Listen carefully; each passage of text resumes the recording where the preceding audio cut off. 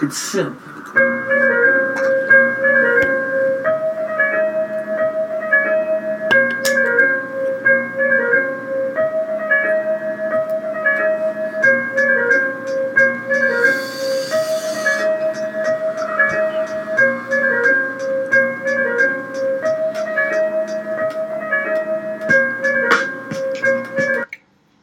Yo, yo, yo. Welcome everybody to another episode of Reasonable Wrestling. It is I, the extremely most high, Chris, eating on a motherfucking baked brownie, if you get my drift. And I'm with my tag team partner, CT, aka Chidi Bang, who's ripping What's one good, off everybody? the bong rip right as we fucking hit the intro. No, that was the door. That was me closing the door. I thought you were taking a bong rip, because yes, I am taking a bong rip before the intro. But yeah. But yes, everybody, this is the Underground and Professional Wrestling Podcast.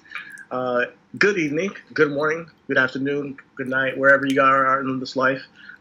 Enjoy this podcast. Chris, how you been doing this week? This week was pretty good, man. I got a plant. I'm growing, so that's like flowering stage. I ended up making some butter, and so I ended up like making some brownies, as I said, with that. And I saw. Yo, y'all need to follow Joint Roll Ayatollah. Small Read Wrestling Podcast. I mean, you'll see Chris post from time to time his whole plant, his butter process. Like it's lit. Clip Foley, yo, check it out. I got aliases, nigga. I need to get passports. So I'm like Marty Bird, nigga. Marty Bird. Nah, man. Yo, that's my shit though. Y'all, shout out to Ozark. Nigga, I'm in season 3, bro. I told wifey, I said I don't want to do shit, but get this house in order this weekend and finish Ozark, nigga. Like that is goals, nigga. Did you finish it? I'm on season 3, bro. Season 3, okay. episode it's lit. 4 or 5, I think I'm in. So yeah, man. But life is good, man. This week, I'm getting shit in order, man. Got the outside studio in the audio studio. You know what I mean? I'm hopefully I hate Florida, man. Like, I love Florida, but I hate Florida. We were progressing. Niggas brought the NBA down here. Niggas brought the MLS down here. We were in phase 2. And I'm like, all right, me and my homie about to link back up and do the podcast, nigga. And then we regressed, nigga. So I'm trying to get this. I got an audio studio that I'm probably going to see if the green screen fits in there. I know a light does. And then, unfortunately, if we are still in this situation, just to make the best of it and have a studio where we can get back a little bit of what we lost. You know what I mean? Yeah. So just getting that back, man. I don't know, man. Just rolling into this next quarter of the year, finishing this off. I'm on a tangent right now, man. But life is. Yeah, I mean, everybody's out here doing. Life is good. Life is good right now, man. Life is bugging. Like everybody's going through something right now, and what I like is that everybody's kind of keeping it moving, especially like in the wrestling community. I see a lot of people working and using this time to do other creative ventures. Yo, shout out to Tiger Driver, bro. Like I've been following Tiger Driver 9X. I've been following them just off the past couple of months. Like they've been speaking. We about to get into our trending topic of the week, which is Black Wrestling Twitter. And they've been on Black Wrestling Twitter for a minute. Just as far as like what you're saying, creating content and just producing shit during this pandemic. A lot of people are battling through their anxiety, their depression, their loneliness by keeping this community and this camaraderie through this wrestling community. You know what I mean? So I just wanted to shout them out because they are doing some dope ass shit on the Twitter machine, because it's very far in between positivity on goddamn Twitter, my nigga. Like if you don't create your own echo chamber, nigga, it'll get you. Honestly, I feel like creating chambers is not even a good thing. Like a whole blocking, canceling culture. I feel like you always have a conversation. Even I think that negative conversation, believe it or not, sometimes is better than no conversation, because I think negative conversation perpetuates, all right, the debate on what's wrong and right. Whether whether it's like the speaking out movement, we have it because of the conversation. It may not be so right all the time. The wrestling as a whole, but we have discussions, and then we get to a better place. Like this week, there's a discussion about representation in Black wrestling right now, and I feel like.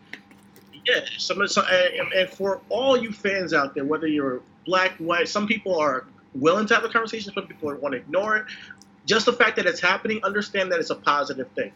I think that what we started in our podcast, not started, but we're a part of with a lot of other podcasts and a lot of other platforms, is just speaking about representation. Speaking of that truth to power and saying, hey, you know what, we belong in this space that traditionally was almost reserved for just white men. If you go back to wrestling days, and what was successful, and how they built their and there was always like a spot for us, But I feel like through people speaking about how, let's say, AEW has been using their talent, speaking about how, hey, giving props to WWE for getting on the ball with that, and actually being on the right side of history right now, promoting their people of color, whether it be Black, Latino, whether it be Japanese. I think these conversations are necessary so we can understand that, hey, man, the world's changing, and this is what we want to see. We want to see more representation. Go ahead. I don't mean to cut you off. I'm sorry, but what prohibits us from having these conversations fluently is nuance. You see what I'm saying? Like, so I know you're going to speak about the AJ Gray, so I won't cut you off completely, but when you say like it's good to have these conversations, it is. It's exhausting. It's frustrating. It's tiresome. It's unproductive to an extent, depending on who you're talking to. You know what I mean? And that goes back to displacing energy, right? If you realize that somebody ain't really wanting to have a intellectual, like a lot. Okay, look at Will Kane, right? Will Kane is very articulate and intellectual when he wants to oppose something, and he's very good at pretending to listen as well. You know what I mean? Yeah. And even if he's not pretending to listen, he actually does listen. He has a great way of accepting information, processing it, and having an intellectual and articulate rebuttal. Response. You see what I'm saying? Yeah. That don't happen with everybody. Yeah. And I ain't even with white people. That's what this was between us too. Yeah, between us too. But I think that there's definitely conversations happening and people are forced to call into question what they stand for almost, and where they fall in line, and some people don't want to have that conversation with themselves, What you just said right there, it gives me more respect for Will Kane, because at least he's trying to have the conversation, even if it comes from a base of lack of knowledge and complete ignorance sometimes, he's still going to say, hey, this is how I feel and this is where I'm coming from. We are having our, right now, Black Fridays with Brandon. Check that out on YouTube. Check that out on Twitter. We are promoting that, and that's a dialogue right there. That's a dialogue of two people with different opinions, three people with different opinions, and completely different ways of approaching the scenarios we're facing. And I believe that needs to happen more. I think, well, with that being said, so we're talking about Black wrestling Twitter right now, and the topic of conversation is AJ Gray presented something. You read the article, so I'm gonna let you go ahead and talk about it. But he presented something as far as diversity in wrestling, and not so much the lack thereof per se, but the demand for more. Let me go ahead and actually give a couple of his quotes. He said, I think he was discussing wrestling with Wrestling Inc. Daily podcast. And he was saying, with WWE, I don't get to watch as I've got to work every day. AEW, they preached when they started their company how different everything would be, how diverse it would be, and all this stuff. I even talked about it on Twitter. If you look at them, one singles wrestlers, that's a black male. There's one singles wrestler that's a black male. That's, I think, Scorpio Sky. Now with their women's division, they're actually doing something decent, and they have quite a few different backgrounds in the division. They have quite a few women with different ethnic backgrounds, but when you look at the males, it's like it's none. It's Scorpio Sky and the African Americans. They did use. They get about 2 minutes and 50 seconds on Dark. They get beat up really fast, and that's it. Is that all you think of the talent? Come on now, give them a legitimate chance. So I feel like he's speaking to something that we spoke about many times on this podcast, is that AEW has made promises of diversity and being, the new thing on the block that's going to accept everybody in wrestling that was feeling outside of, that WWE was not giving an audience to. They were kind of like, shunning a certain portion of the wrestling atmosphere and saying, hey, this is what we're going to give you. Whether it be black, whether it be people who wanted a little bit more comedy in the wrestling, whether people who wanted a little bit more kind of vibe of like a CM Punk fan, I feel like those type of fans were kind of saying, WWE was like, hey, fuck it, you're going to watch anyways. AEW made promises to serve those fans, and where they may have served some other fans, I feel like some other fans are left out, being black people, where as far as representation goes. I knew who AEW was when the thing happened with ACH, and they signed everybody, nigga. They signed everybody, nigga. They just signed Brian the fuck Cage. You see what I'm saying? Why you say it like that? Brian Cage ain't bad, man. Brian Cage ain't ACH either, nigga. I can tell you that. I'm not saying he's ACH. But what I'm saying is when ACH left and ACH had an opportunity to go, and AEW could have said, hey, what happened over there won't happen over here. We'll give you the platform. We got TV time. We'll let you give your own t-shirt designs. You can have all the input you want creatively. Come here and express yourself. They didn't do that. Why? Yeah. Because wrestling is a good old boys club. It will just draw a line of saying where you stand on things like that, So by signing ACH, it would have definitely not only been a symbolic gesture, but a real gesture of like, hey, this man did. I think he definitely should have been offered a contract. He was put in a position where there was like a no-win situation. Imagine being a black man in a position where they make a shirt about you at your place of work, and it's your dream job. Shit, I shed tears about that situation because I'm like, man, that's fucked up what he had to go through. But it's not. I think that the way that ACH subsequently handled it maybe made it escalate further. But fuck that. It's only everybody get to go on Jericho podcast and give their grievances when they leave. Don't nobody say shit when Revival get a fucking podcast or John Moxley get a fucking podcast. Or we gotta get fucking that's bullshit. Yeah. That's bullshit. Yeah. I think, like we said, we know where niggas stand. Just like we know where Jericho stood, nigga. When Jericho tweeted the All Lives Matter shit, we know then.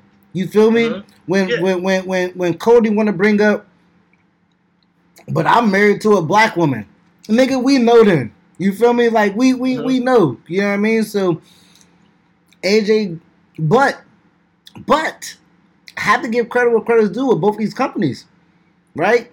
We look at WWE and they got 11 We got 11 people of color 11 champions out of people of color, right?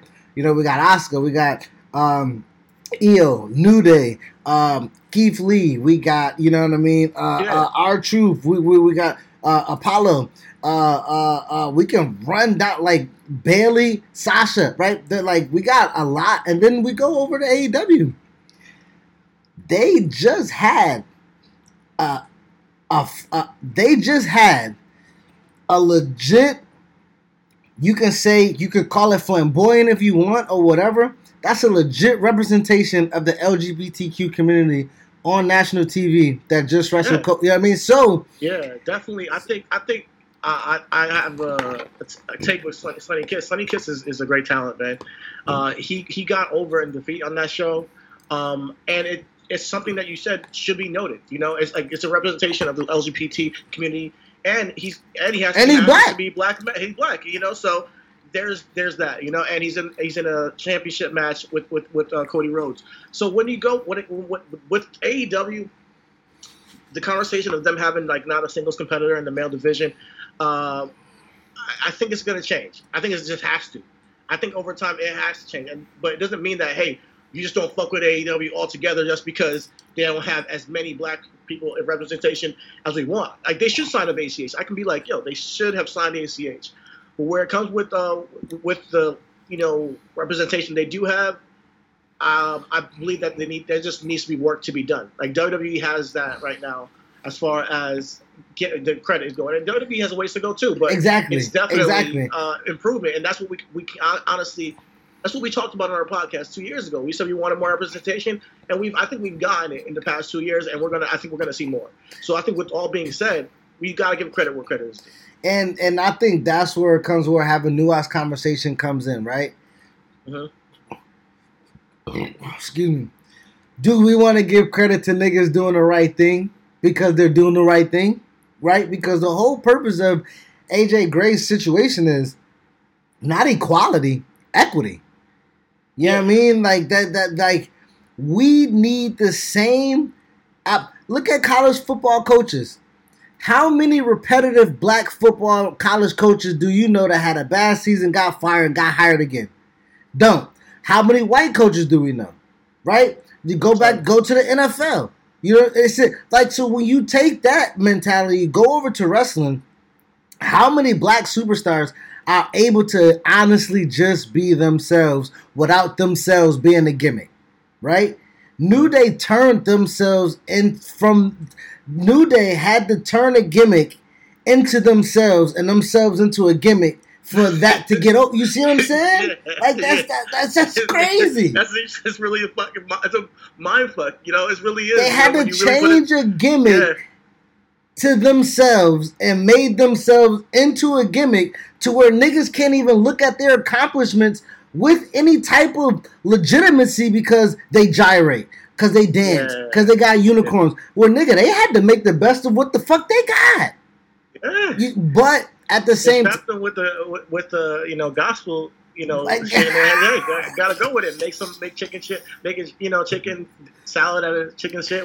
Yeah, but I think they did the damn thing. Though. But that goes back to it. Like white people don't get chicken shit to make chicken salad. Them niggas. White people get chicken shit. I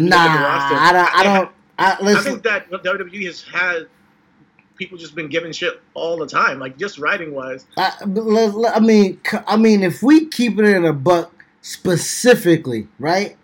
Ron Simmons came in as Ron the Fuck Simmons, the first ever African American champion at the other competitor. Now, you don't have to acknowledge the other competitor, but you can acknowledge that Ron Simmons was a former Heisman a former football player, a fucking specimen of a man. No, you strap him to Sonny and give him a gladiator gimmick. You see what I'm saying? Now, I don't give a fuck what you do with Brooklyn Brawler, nigga. Brooklyn Brawler ain't Ron Simmons. You see what I'm saying? You see what I'm saying? Yeah. Like, but we're talking about the early '90s right now. Right? I'm still okay. Yeah, so you want to let's fast forward, right? So let's go back into what we're talking about. R-Truth, right?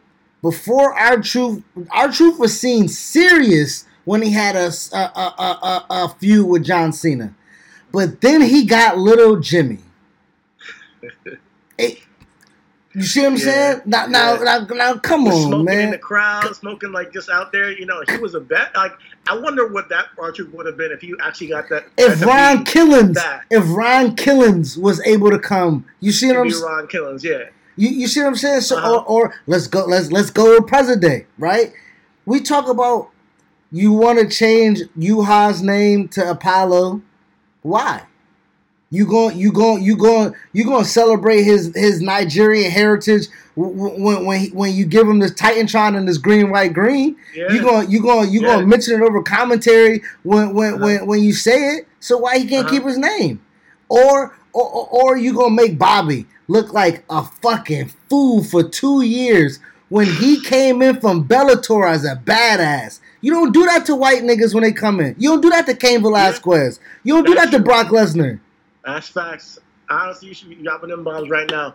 I fuck with that. Nah, you're right. You're right. You know, and when you look at it from that perspective, there has always been a bias when it comes to legitimate stars that are black wrestling. You know, I think that we can see it, but they can't always see it. You know, we can see what they got on Beyond. But you know, this is my. I think that's the problem, though. I think that's the problem. Why? How? How can't you see when everything nigga, down to the dollars that you fucking make? When they say black people spend $1 trillion a year, nigga, how the fuck can't you value black people enough to make them look like a champion in a fictitious fucking fight? How fucking repetitive does it have to be for Hollywood to make fucking slavery movies every fucking year, nigga? And we don't celebrate hundreds of thousands of people during fucking February. We can't make a fucking movie. Like, what the fuck, nigga? Yeah. It took 1 million years to get Black Panther, yo, like for real. You know, but it's just almost like it's like the evolution of being black in America, you know. And it's just like we're in our own time period of our evolution. It doesn't mean we're not growing right now. It just means that, hey, there's still work to be done, you know. And with that being said, you know, I see a lot of hope. You know, I see a lot of hope right now when it comes to black wrestling right now, and I just can't help but look on the bright side of things when it comes to that, because I haven't seen this much black representation in wrestling. MVP right now has reinvigorated the United States division on Raw with Apollo, with Bobby Lashley, and you got Cedric and Ricochet having their turmoil, and he's providing a platform to build stories amongst just black men. When have we ever seen this in wrestling before? Yeah, you know? and it's not coming off as coonery. It's not coming off as, you know what I mean? Like, they are, it's character. And that's, I think that is a point, right? Why can't Cedric Alexander as a person have normal person activity on a television show? You know what I mean? Like, why do you have to shoehorn in some type of character narrative? You know what I mean? Like, now I understand Ricochet isn't Trevor Mann. You feel me? Like, I understand that, but still, like, and I think the character narrative comes because you need to tell a story on wrestling. It's good versus evil. You know, teammates have their feuds, and you know, people. That's what draws you in at least for me when I watch wrestling. I look at it as storytelling. So I love to see what I'm seeing right now with that. Well, it goes back to what we talked about previously. We was like, where is there a black Seth Rollins? Yeah. You like, know, where is there and some? Just like burn it down, and he just, you know, be in the front, you know, seat, like, you know, driver's seat. And I fuck with Seth Rollins as much as I did, but I think that there's certain talent that he's not the greatest on the mic, you know, like, you know, there's certain talent that has just. He's not the greatest in the ring right now under the umbrella. Huh? I think that's what I'm saying. If you take the reins off of a few people, like, you know, like we're talking about, you know, representation where Mustafa's there, you know what I mean? Yeah. Mansoor is there, you know what I mean? You know, it's like, again, representing of the LGBT community with Sonya Deville and Tegan Knox just came, you know, just made it aware and came out, and now she's in a primetime position with a Japanese star on Io Shirai, right? So, again, it's a nuanced conversation where, granted, like you say, there is progress. There are steps being made, and AJ wants to see more, and that's fine for us to want more. But we also have to acknowledge what we do see. You know what I mean? Yeah. And also, no, we ain't gonna give you credit for doing the right thing. We ain't, nigga. You signed Io Shirai from Japan, bitch. She Japanese, motherfucker. Like, you see what I'm saying? Like, you when you and don't get me with the I don't see color type shit. You hired a black man. You hire somebody that struggled. You hire somebody that came from a different background than somebody else. Be able to tell that fucking story. Be able to be transparent with that. Be able to be like it's that's frustrating. That's frustrating. Vulnerability that it takes, and not as a company, there's not much vulnerability. You got to portray an image. So I think, where we're going is where that people can be more vulnerable and being honest about their stories. And I hope that we get there one day where we're like, man, you can just tune in and you see people of all different people of races, color in the main event scene, whether it be women's division, whether it be men's division, whatever tag team division, and you're like, yo, this is what we dreamed of. And I think that we're in the progress of getting there, and it takes some steps, you know. And you look at Keith Lee, man, he's double champion in NXT right now, killing it. So I as a Justin fan, I completely understand the frustration, and I have it too. You know, we have these conversations every week, bro. I'm more on the side of I see a lot more hope, and I think that from watching wrestling the past 2 years that we've been so in tune with it because of the podcast, I've seen it's a drastic improvement. And I can agree with you on that. I can attest on that, and I think that's why I say these conversations are necessary, and these conversations are beneficial. But you also have to be able to be not blind from your own, you know, ideology per se. You know what I mean, or a false narrative that's not there. And I think that's what you gotta open your mind. Well, I think and just be open minded. You know, not take everything and like, hey, you don't gotta agree with somebody else because everybody has their place. You know, I'm not. You know, some people are like, no, fuck it. You know, we haven't gotten anywhere. Some people, and I completely understand where that's coming from.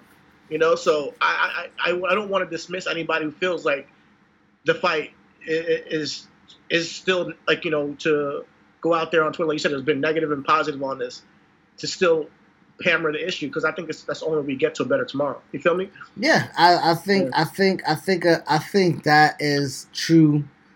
Speaking of a better tomorrow, you know, I've been trying to avoid ratings conversation, you know, just due to it's obsolete. It doesn't matter. The conversation is daunting, especially for those who don't know what the like who I went to school for multimedia, right? I went to school to learn television, right? I went to school to learn. It's boring and confusing and doesn't matter, right? That's just ratings doesn't matter. Like it what matters is that you're on a television channel that doesn't have content for the day that you're on TV. And what matters is that you can get advertisement dollars to fill in time slots for said television that wasn't filled for that said television channel. So, and when you say that, like, I believe that you're on the side of the Tony Khan, Chris Jericho crew, who's like, oh, we won the fucking 18 to 49 demographic. I feel like you look at it as a business. They're getting their TV contract money, done, end of discussion. You know, and I feel you on that. I hear you. But what's fun about being a wrestling fan is that you get to debate these things. You get to look at the numbers, and you get to be like, oh, okay, more people tuned into this show. And you don't got to have that rating conversation every fucking week, bro. But when it comes to the ratings discussion, as a wrestling fan, I look at it as this. Did you book your show to garner more viewers? You know, and I'm really curious to see that. You know, as far as wrestling fans who are saying, you know what, they know people who know of AEW and WWE. Some people, believe it or not, there are people who don't watch WWE and people that don't watch AEW, and there are people that actually only watch AEW. I actually have a friend who only watches AEW, and there are people who only watch WWE. But to see the ratings battle between NXT and AEW has been eerily interesting for me, because I see it as a competition. And I see it as, all right, booking two shows on the same night, you're cross-promoted on the same hour and time slot. Who's going to actually put on the better show? And that's where rating. That's where I feel like that's what it means to me. It's not something that I look at as like, oh, it doesn't mean that AEW didn't win. That means that AEW is going to go down. I don't look at it as a big hyper, you know, super reason as to it shouldn't be a big deal, you know. But it's fun to be like, oh, you know what, AEW won this week. They must have booked in a manner in which they garnered more viewers.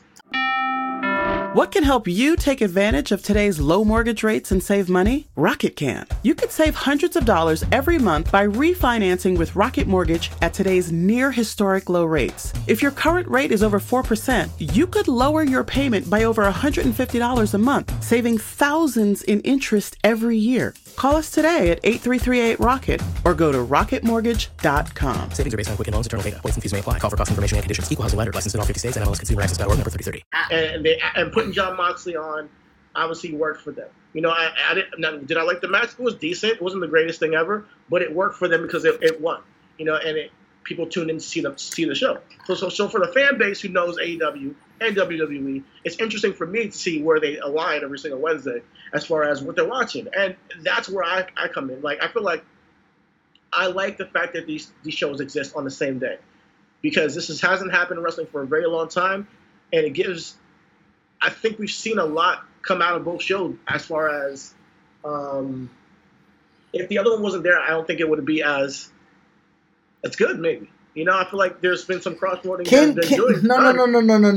Let me pause you on that, bro. Before there was ever AEW, right? What used to be our favorite thing throughout the whole week, even with pre-tapes, even with spoilers, even with everything, we used to fucking congratulate NXT on a regular, nigga. So I don't want to dismiss what you're saying, but I do want to cut off the hyperbolic conversation that happens when we talk about the Twitter, Facebook, fans and shit like that. Let's keep it a buck. NXT has been the best thing for wrestling for what, 3-4 years, right? With the only competition being New Japan, right? So you take the elements of New Japan and you bring them to AEW, and that's where that competition streams from. Now you talk about counter programming. Let's look at this, right? And I do look at a business situation.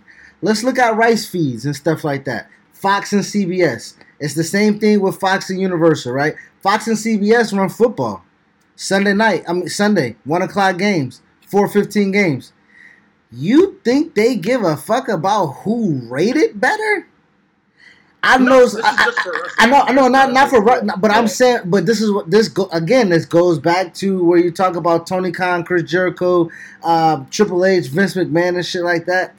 At the end of the day, as long as we can watch shitty wrestling, we can watch great wrestling. We just need to watch. Now, if we don't watch, then that's the problem. Now, when we talk about the conversation of you look at ratings, if who booked their show better and stuff like that, AEW won the ratings war. They didn't book their show better. I watched the show last week, right? They didn't book their show better, right? We talked about how I meant going into the week. I know, but people to tune in. When you watch them, I know what you're saying. I love the Tegan Knox Io Shirai match. That was great. But you know, people tuned into AEW. What can you say? I don't have shit to say. I don't give a fuck about what people watch. But this is my take on the ratings, right? This is my take on the rating, right? We bring it to the podcast like this is my take on the ratings. I don't give a shit about ratings. Nigga, we not even cracking 1.5 together on wrestling shows on a Wednesday. They're splitting 1.5. It's not that much. It's really insignificant in the grand scheme of things. I feel you. But then why this is what I find weird is that Tony Khan and Chris Jericho have to talk about it. You know? You know why? Because the show that they're running sucks dick, nigga. I mean, we just talked about Brian the Fuck Cage wrestled Jon Moxley and Taz threw in the towel, did he not? Yeah, he did. Bullshit. How you the toughest man, baddest man? Get the fuck out of my face, nigga. I almost punched my fucking computer, nigga. Oh, shit, You make a man. big presentation Yeah. of them being the baddest man on the planet. You give him the fucking FTW belt, and he gets the towel thrown into John fucking Moxley. Yo, I'm not going. Nigga, I said I wasn't gonna be animated this. Nigga, I said I wasn't gonna be animated, but this shit pissing me off, nigga. That's how you're saving John Moxley. All right, I see. I think they have their own plan. I don't know where. What's the plan? Because Moxley title run is just as shitty as Jericho's title run, nigga. So that's why Khan and Jericho both gotta talk about ratings, because the only thing that matters is the tag team division, and you want to put it at 9 the fuck o'clock. What? Like, why? Why? Because, like, what format are you following? Talk about the heavyweight title has to be on last. When you gonna give me that? Yeah, you're right. And they keep putting it on 9 o'clock. Maybe they want to win the first hour. I don't know. And maybe that's a spot that they need to hit to garner the advertising dollars. I don't know. Things have changed. You know, it's the main event after a 3-hour show. I mean, after a 2-hour show.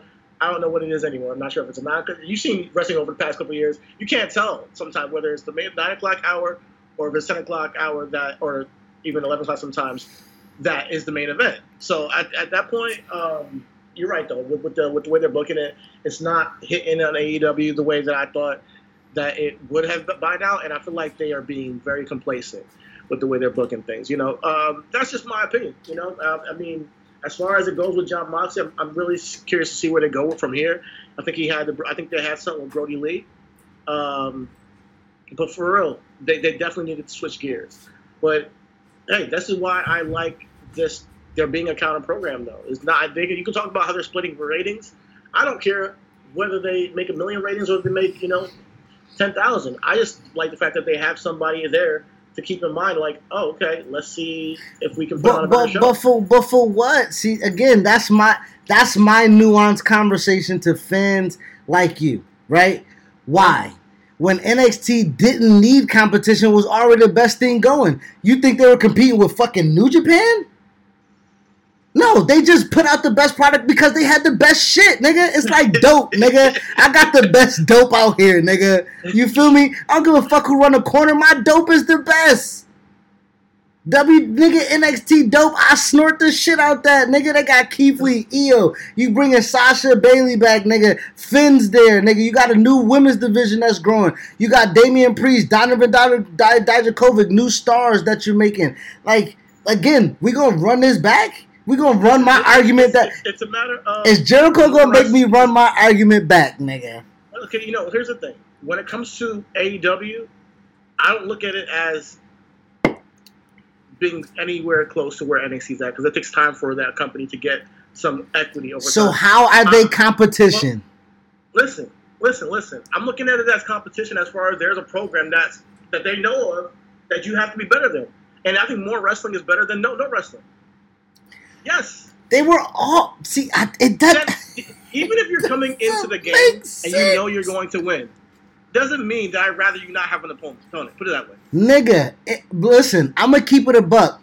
LeBron facing the fucking Hawks, give him a bye, nigga. I don't give a fuck about him playing 4 games against Trae Young.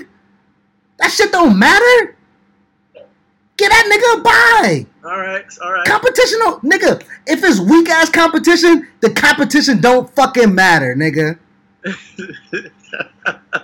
That's why I love when we talk about AEW, because we get great moments like that where you relate the AEW to the fucking Atlanta Hawks, nigga. The Hawks.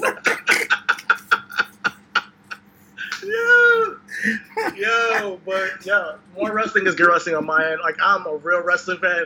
I'm joking. I want wrestling. I watch wrestling everywhere, but I'm curious to see. I just want to see good matches. Like, bro, I'm watching Impact. I'm watching Impact before I'm watching that, bro. I'm watching Impact before I'm watching. Like, I am checking to see FTR and the Lucha Bros, and I looked at, Jungle Express against the Elite. You know what I mean? Like, I'm waiting for Kenny to do something. Like, bro, I don't want them to fail. I don't just I don't want them to fail, but I don't give a fuck about all this extra shit because, for one, You just again, you like you say, you just another wrestling promotion, nigga. So run your shit. Yeah. You ain't no competition. You jelly ain't shit, nigga. You feel me? Like that's it. You got a nigga to give you some bread to put up a wrestling show. So just put up a fucking wrestling show. All these antics, nigga. You brought Vicky Guerrero back for what? Yeah, honestly, there's a lot going on with AEW that I don't like. I'm not, I come here and I talk about it every week, but no, you come here every week and talk about shit you do like. You don't come here and talk about the shit you don't like because you let that shit slide, nigga. Like everybody else, that's an AEW apologist. Glass half full.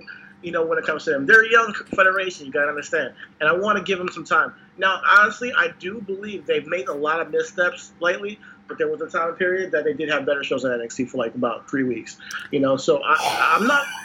Oh, 3. Listen, I'm not saying it should be. I'm not 3 whole weeks, nigga. I'm not saying it. Nigga, my dope got held up at the fucking port, nigga. I'm sorry, I didn't have shit to cook up, and you had to go to somebody else for some other drugs for 3 weeks, nigga. Sorry. I'm watching both shows.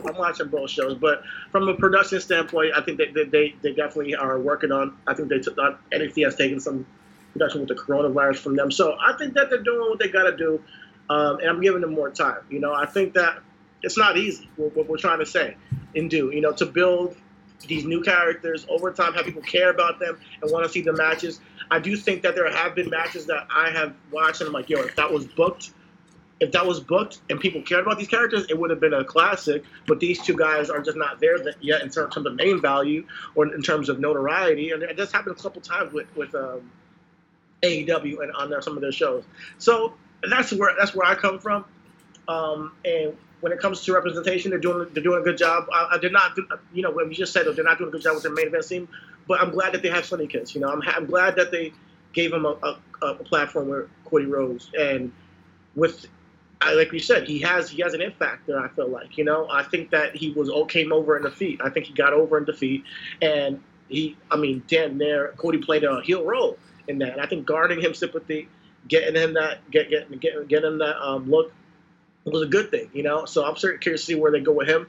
I think Dustin Rhodes will be a great pairing for him because I think that I think he tapped into something with Goldust that he can maybe roll off on Sonny Kiss. It can honestly, help his career out and make him a star in his own right. So shout out to that. When you talk about parents, I'm sorry, when you talk about parents, that makes sense.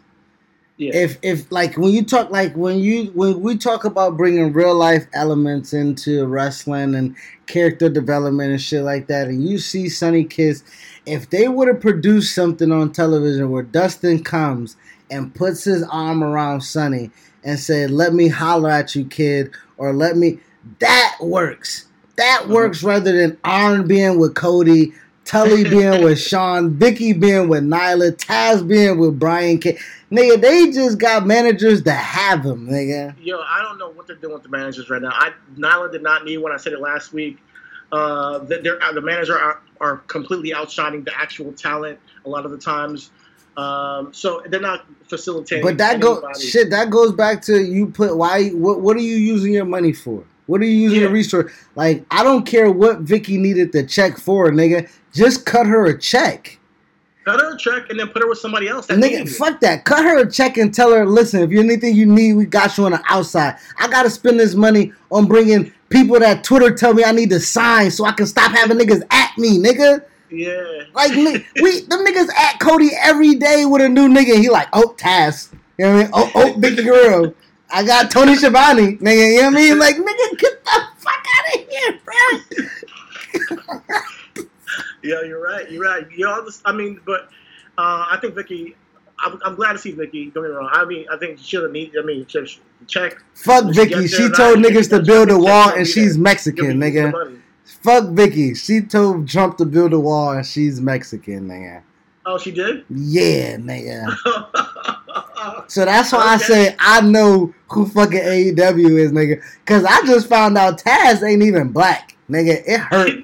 Hurt my soul, nigga. It hurt my fucking... You thought he was black this entire time? 30 years, nigga. I thought that nigga was Stone Cold Black, nigga. I thought that nigga was a black nigga from Staten Island, bro. Man, Taz is not black, yo. He's never been black. Man, but no, yeah. But no, AEW got some work to do. I would think definitely, even with the victory this week and the ratings, it doesn't really mean nothing if you're not going to actually put on some really. I mean, if it's working for them, they think they're good. They got their contract now. Don't take the foot off the gas. That's what I'm trying to say. You know, I just want AEW to take. I don't want them to be comfortable. Let's be. I see them as a company that's still growing, that still kind of directionless, and I think like what they're doing with Kenny. They're turning him. Let's be honest. Let's be honest, right? Let's be honest, right? We can legitimately go match for match, card for card with AEW, and that's here nor there. You feel me? But regardless of the fact is, even if they're winning a ratings war, the product isn't better, and I stand on that. No, and you know what I mean? Like, and I don't necessarily want to argue that all the time, but I will. And that's exhausting in itself because niggas want to argue me about not you. I'm on Twitter. Niggas want to argue me about how important John Moxley is, and I'm like, did you not just see Keith Lee become the first ever to do something? Like, when was the last time we're doing that? You know, first ever. You know what I mean? Or are we not seeing Sasha and Io put on a classic? You know what I mean? Like, or are we not seeing Swerve and Johnny? Are we not seeing Mia and Candice? Or are we not watching the Fatal 4-Way with the women and Tegan? Where has AEW? I get it. That tag match with 8 people, with all 8 men, and they just had a 6-man, and they had the tag team match. That's just popping. They got Canadian destroyers like suplexes out here, my nigga. You feel me? It's fine. It's like super kicks right now. But those are 3 matches. I named you 7 from NXT.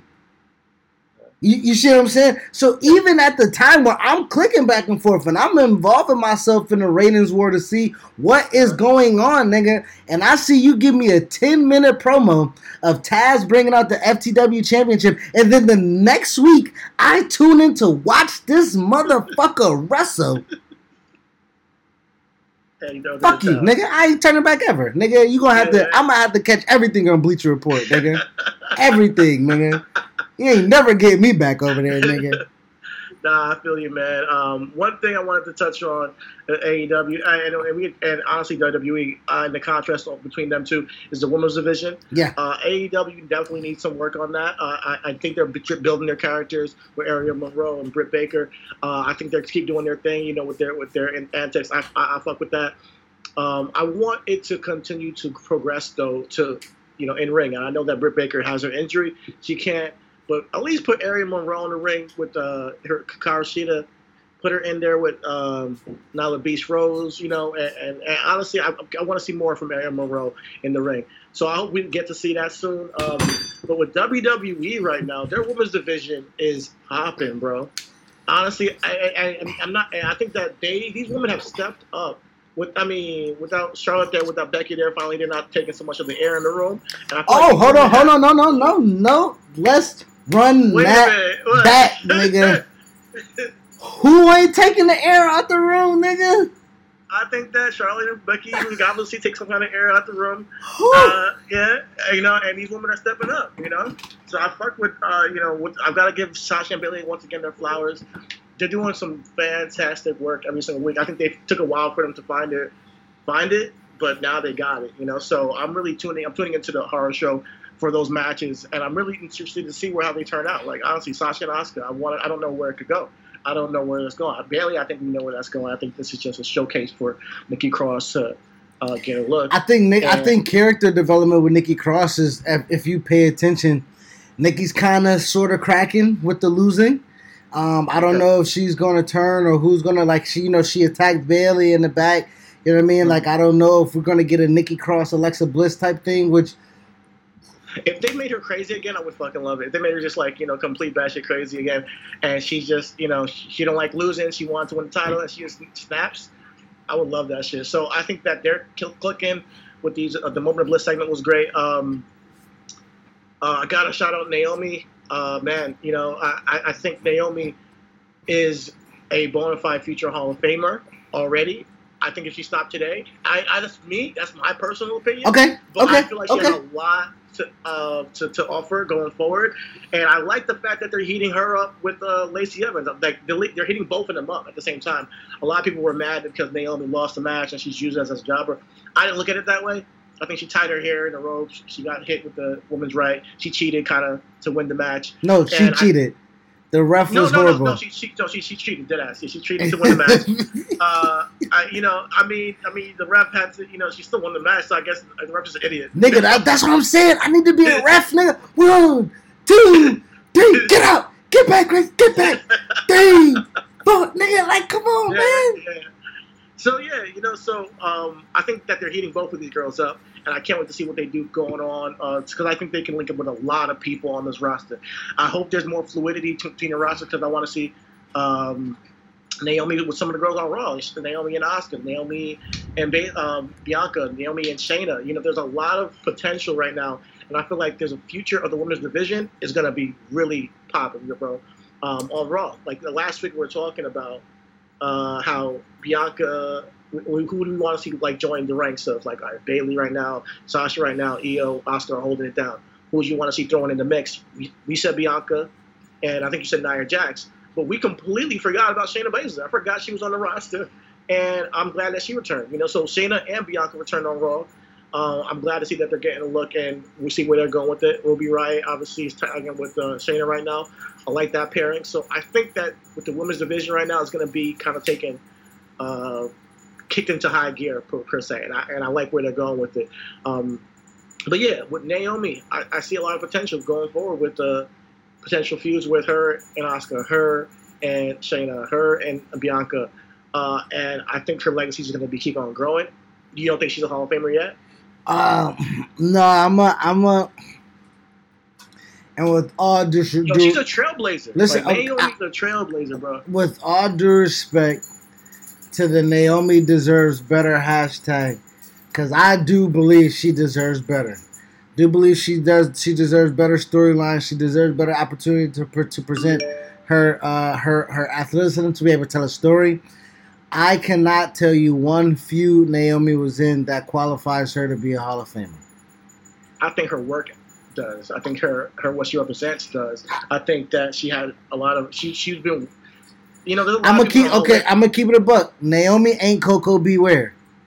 You know what I mean? Naomi's better than Coco Beware. No. Don't you dare disrespect Coco Beware. Now, and I brought and I brought that up to say this. Coco Beware, we can't necessarily tell or exude a feud of his that we remember, but his tag team with the Rocker, the Birdman, you know what I mean? Like he was he was all those things we can remember. Team Bad, we can remember the Glow Belt. No. Okay, but that again, that is Team Bad. And the Globe and the Funkadactyls and the Glow Belt that wasn't even authorized by WWE that she got in trouble for. But she got in trouble, but then it became authorized because she pushed it. She was a trailblazer. That's what I'm trying to say. She deserves her roses, man. I'm not saying in the way of like this movement of Naomi does deserve better. I think like she will get better because I think they're heating her up right now. I think her work ethic is just. I hear all that, but when you talk about a bona fide, sure Hall of Famer, if she stopped right now, I don't think so. I do believe that Naomi. It might not be first ballot. No, not even that. Okay, so let's keep it a buck about this Hall of Fame thing. Like the shit don't. It ain't about merit. It ain't about stats. It ain't no fucking Hall of Fame. So right now, I'm arguing about something that's illogical, and I hate it. Right? All right. Let's move on. No. But we're talking about it because legit, like, has she had a career that is solidified, and you're talking about she's a trailblazer, and I'm not going to say in what sense, But I'm gonna say, what athlete hasn't came before Naomi? That like what like. How long has she been around? She's been around for a long time now. Probably about a decade. And, about a decade, And she's won the women's championship twice. I think she's had some. So I think she's just. I think she still has her peak. Her peak. I think it's still to come. Don't get me wrong. If she sticks around, of course, I think she's sticking around, but because she's killing it still, she's still athletic as ever. I think what separates her and a Mickie James is Mickie James had 3, 4, maybe even 5 years as not the person, but surrounded by the person, whether it was with Beth Phoenix, whether it was with Trish Stratus, whether it was her kind of leading her own against Maurice. You know what I mean? We talk about Alicia Fox, you know what I mean?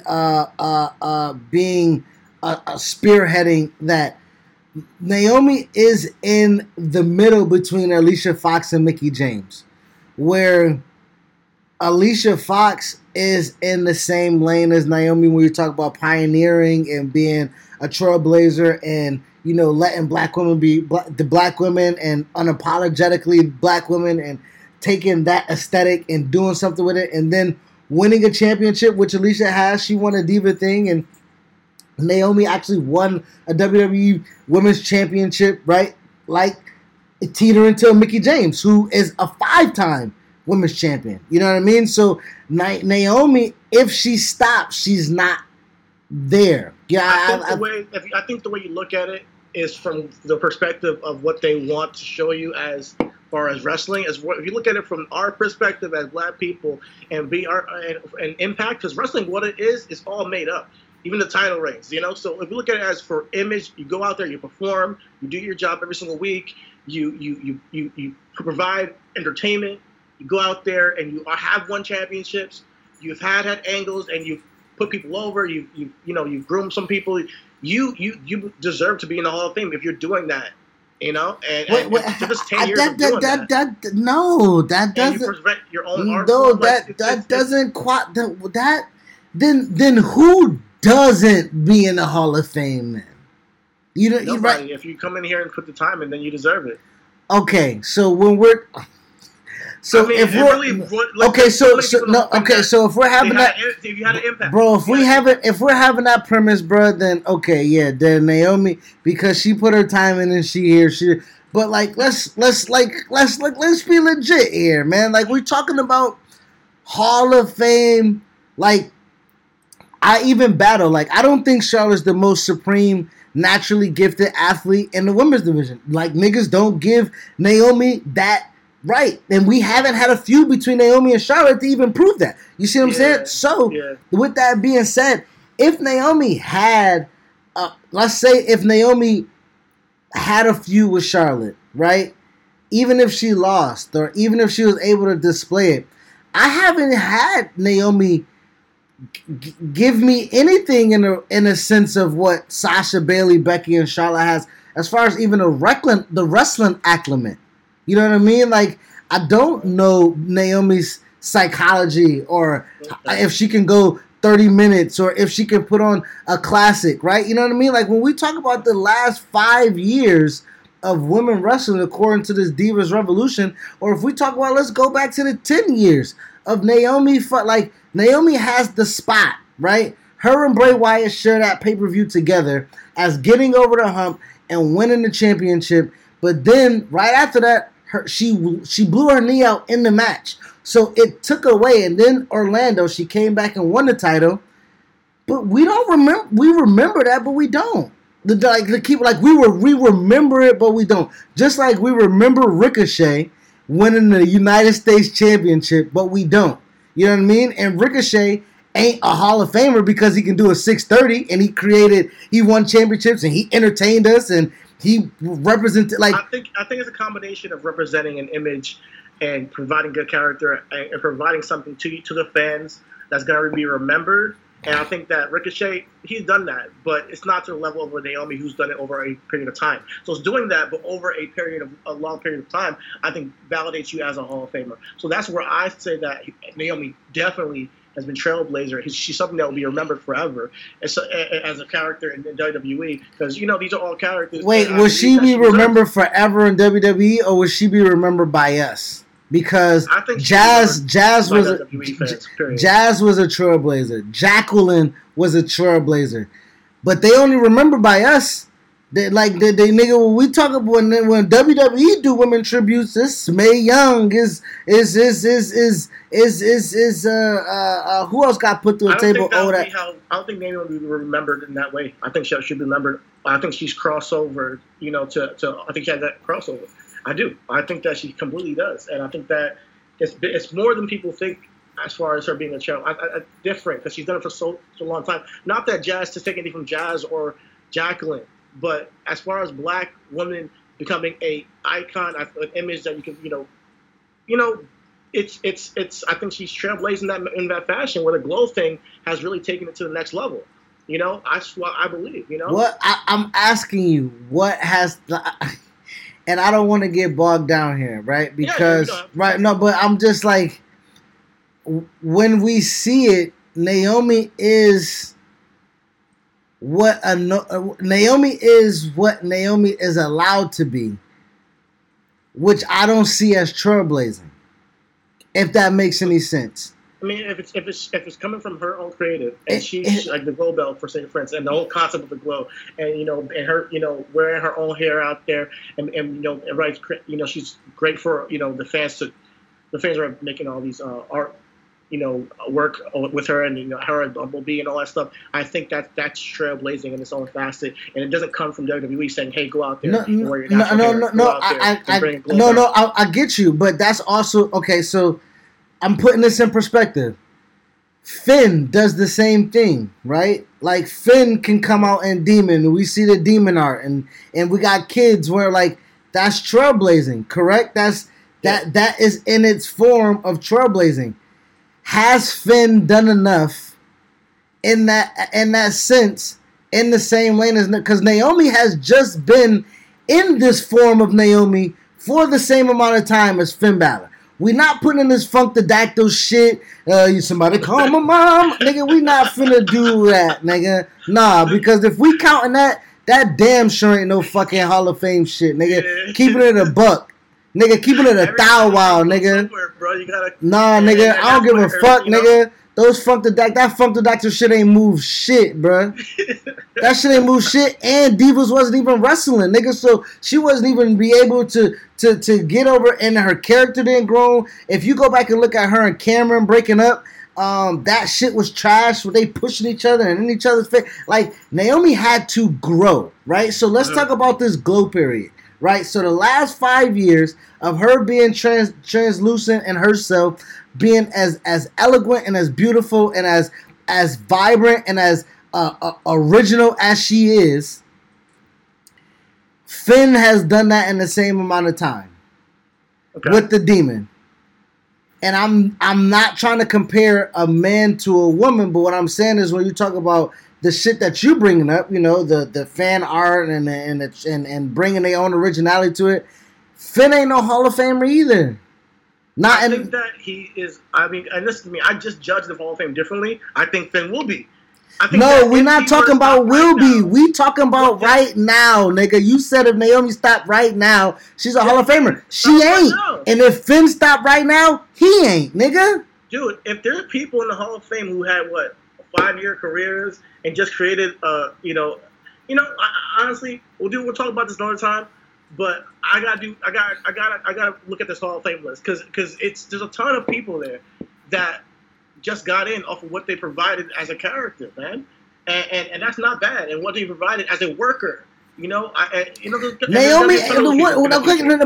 go back to that. Naomi ain't worked, nigga. She ain't worked. She ain't a worker. I didn't say she ain't a worker. She ain't worked. We ain't seen Naomi work. All right, so you think she hasn't hit her peak yet? She ain't. That's what I'm saying. If she stopped right now, so let's book Black Naomi, right? Naomi gotta have some feuds, man. Naomi gotta have some character development. Naomi gotta go through some things. Naomi gotta overcome some things. You know what I mean? Yeah. Like, Naomi gotta tell some stories before we genuinely want better for her. Because what is better? Yeah. What is better for Naomi? And what's better is her building a Hall of Fame career. Because it ain't one right now. Okay. All right. And that's fair, if that's how you look at it, you know. And if you're booking Black, how does she get there, though? You know, because I mean, I've already said, I'm just going with this Lacey Evans thing. I hope she, you know, I hope it's not long-lived. But I want to see her, like, with the Biancas. I want to see her with you know, Asuka and have a feud. And, like, obviously when Charlotte comes back, that's what the match I want to see. That's the feud. Have an angle. That's the feud. I know we talked about Sasha. We talked about Bianca. We talked about Shayna. Yeah. If Charlotte is who she says she is, Rick made niggas. Rick made Vader. Rick made Sting. Rick made fucking Steamboat. Rick made people. If Charlotte is to be in the same breath as her father, she got to make somebody. And she got to make somebody that is as good as her. Because Steamboat was damn sure as good as fucking Rick. Sting was damn sure as good as fucking Rick. Vader was damn sure as good as Rick. But Rick still made them niggas. So if Charlotte is as good as she say she is, that has to be the feud. Charlotte has to come back when she's ready. She got to come back with this supreme, you know, natural athlete shit. And Naomi got to fucking scratch records. And I think that got to be the feud. And if they are able to tell a story, if they are able to come across each other as authentic on the mic, and ain't no girl, I'ma snatch you bald and shit, like, nah. If Naomi can tell a story with Charlotte, that is going to put her on the pedestal. And then once that happens, she'll be able to springboard wherever she needs to be. But I think the only thing that's going to make Naomi, and the only thing that's going to matter to me, is when Charlotte gets back. So anything in between, she can be with Shayna. I would love that. She can be with Asuka. I would love that. But she's on SmackDown right now. So I think, until she's already lost to Bayley. So I think Bayley's not going to lose the title unless it's to Sasha.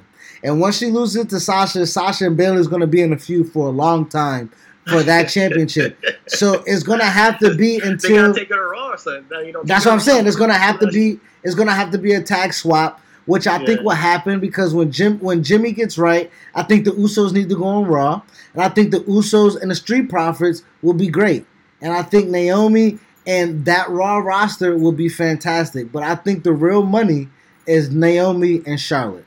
That's my book in Black. I love it, man. We said it before. It's Naomi and Charlotte, we're looking in for it. So WWE is listening. Keep listening, and which they are listening, nigga. They clearly listening. They got a whole. I'm gonna take it to the grave. They got a whole swamp. They got a whole swamp match, nigga. Nigga. Yo, they got a swamp match. Yo, they got Keith Lee as double champion right now. Who booked that a year ago? Like, my guy, that's me. So, yeah, I mean, booking Black Naomi, I feel like I'm looking forward to it because we're huge fans, and I think Charlotte is the way to go. I agree with that, man. Now I know we talked about. We talked about Raw a little bit when you were talking about the women's division, and we talked about Naomi coming. I mean, I'm sorry, Bianca coming back, Shayna coming back. We talked about the mid card of how we liked what MVP's doing with that. One thing I do like or want to see more of is I like Andrade and Angel. I don't know where they're going with it. I would like to see them as a tag team for the time being because, for one, Andrade and Angel, they coexist as a budding cousins, right? Right? They're the budding cousins that are gonna get it done for La Familia. You know what I mean? Yeah, but they're gonna fight along the way. I love that relationship. And as tag team partners, I like that dynamic outside of, where you may have a Sheamus or Cesaro or Jason Jordan and the Seth Rollins or some shit like that. I legit like the connection points of them being Hispanic. What bothers me though is that I do see a lot of people want either or to flip or either or to be single. I think Angel, because he has a lot more grasp on the English language and a lot more heart throbbiness about himself, I think he's gonna catapult, bro. I feel you. I like Angel. I like Angel, bro. I like Angel too. We said it when we first saw him at NXT here around the corner. He's a star. He's an Angel Garza's a star, bro. Yeah. So I feel when going forward with Angel and Andrade, I didn't consider the fact that there could be a tag team will completely fight the entire time around the way about who's the better, again, who's better, or not who's better as a competition, but like just not meshing completely will portray that, but still winning tag titles. I do like them as a tag team. I think they work well in the ring together. I do think that Andrade right now, like you said, it holds him back is the language barrier.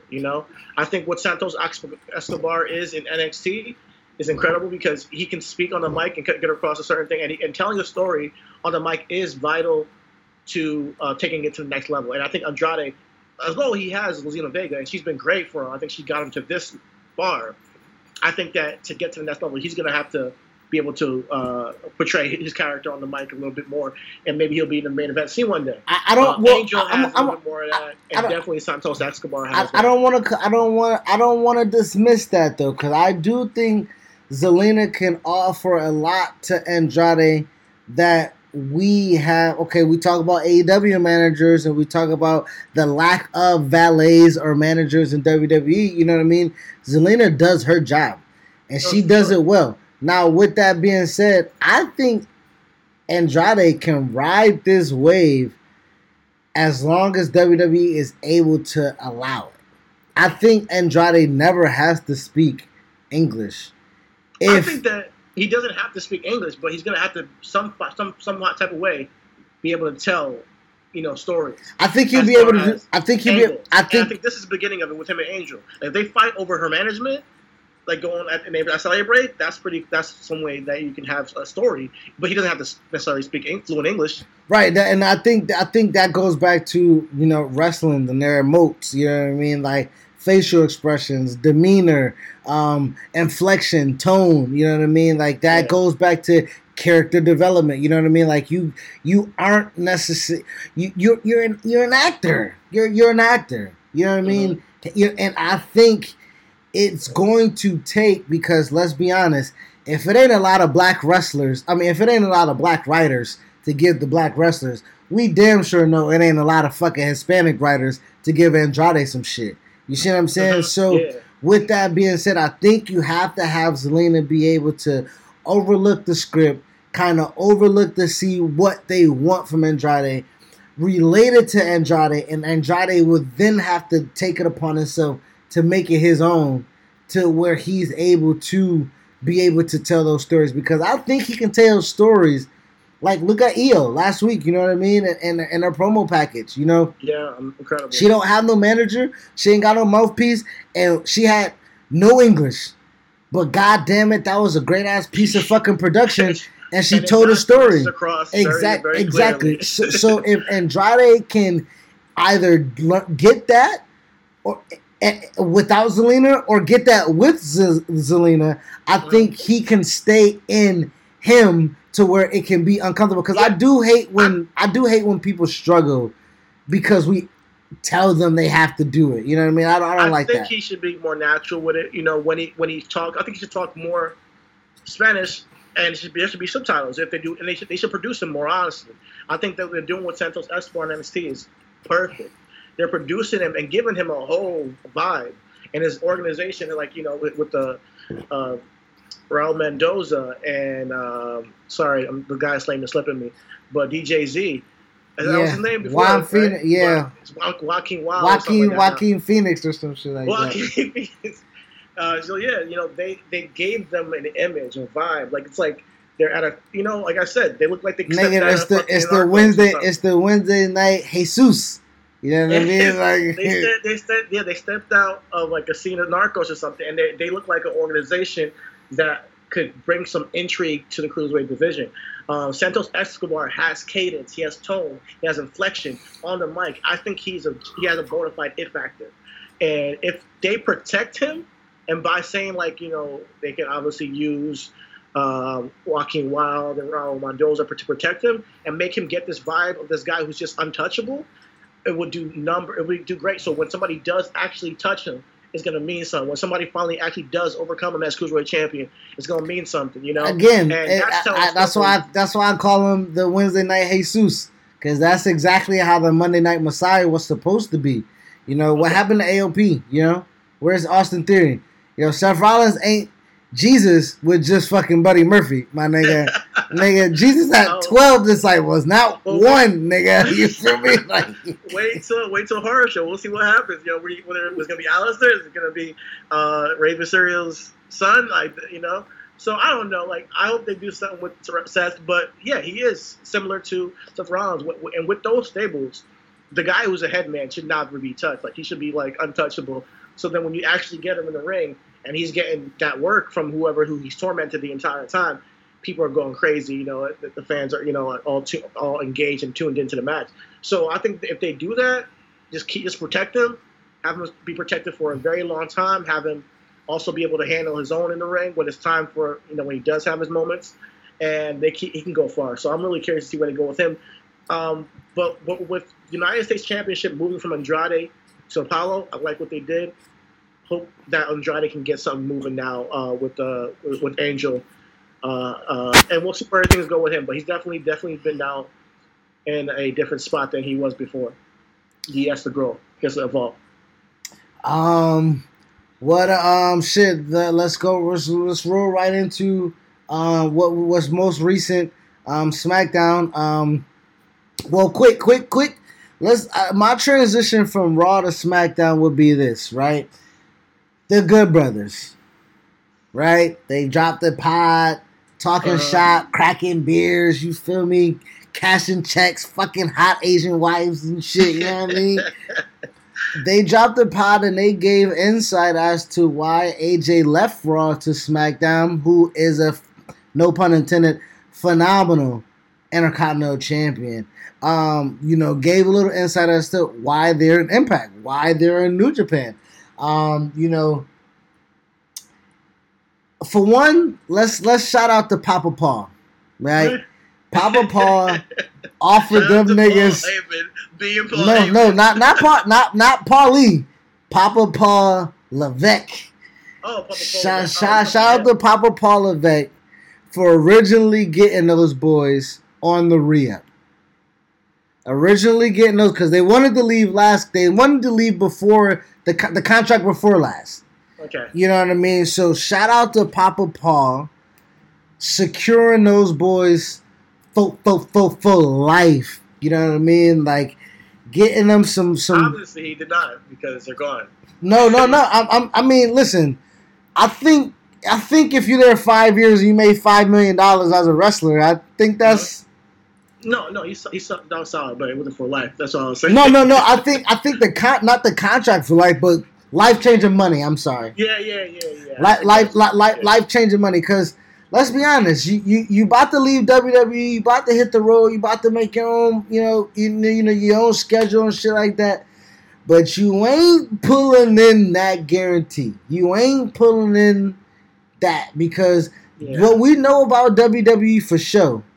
They'll leave your ass at home and they'll keep paying your ass. You feel me? So it ain't like they gonna not use you and they gonna dry your well up too. Yeah. You know what I mean? So with that being said, so shout out to Papa Paul Levesque, getting those boys to stay the second time around.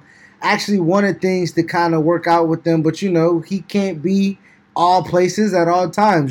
Triple H ain't running everything, which we wish he was, but he ain't. You feel me? So he got them niggas to sign, but he couldn't get them niggas creatively involved, But fast forward into Paul E, right? Paul E's taking over for Raw and he's writing, and he's pushing.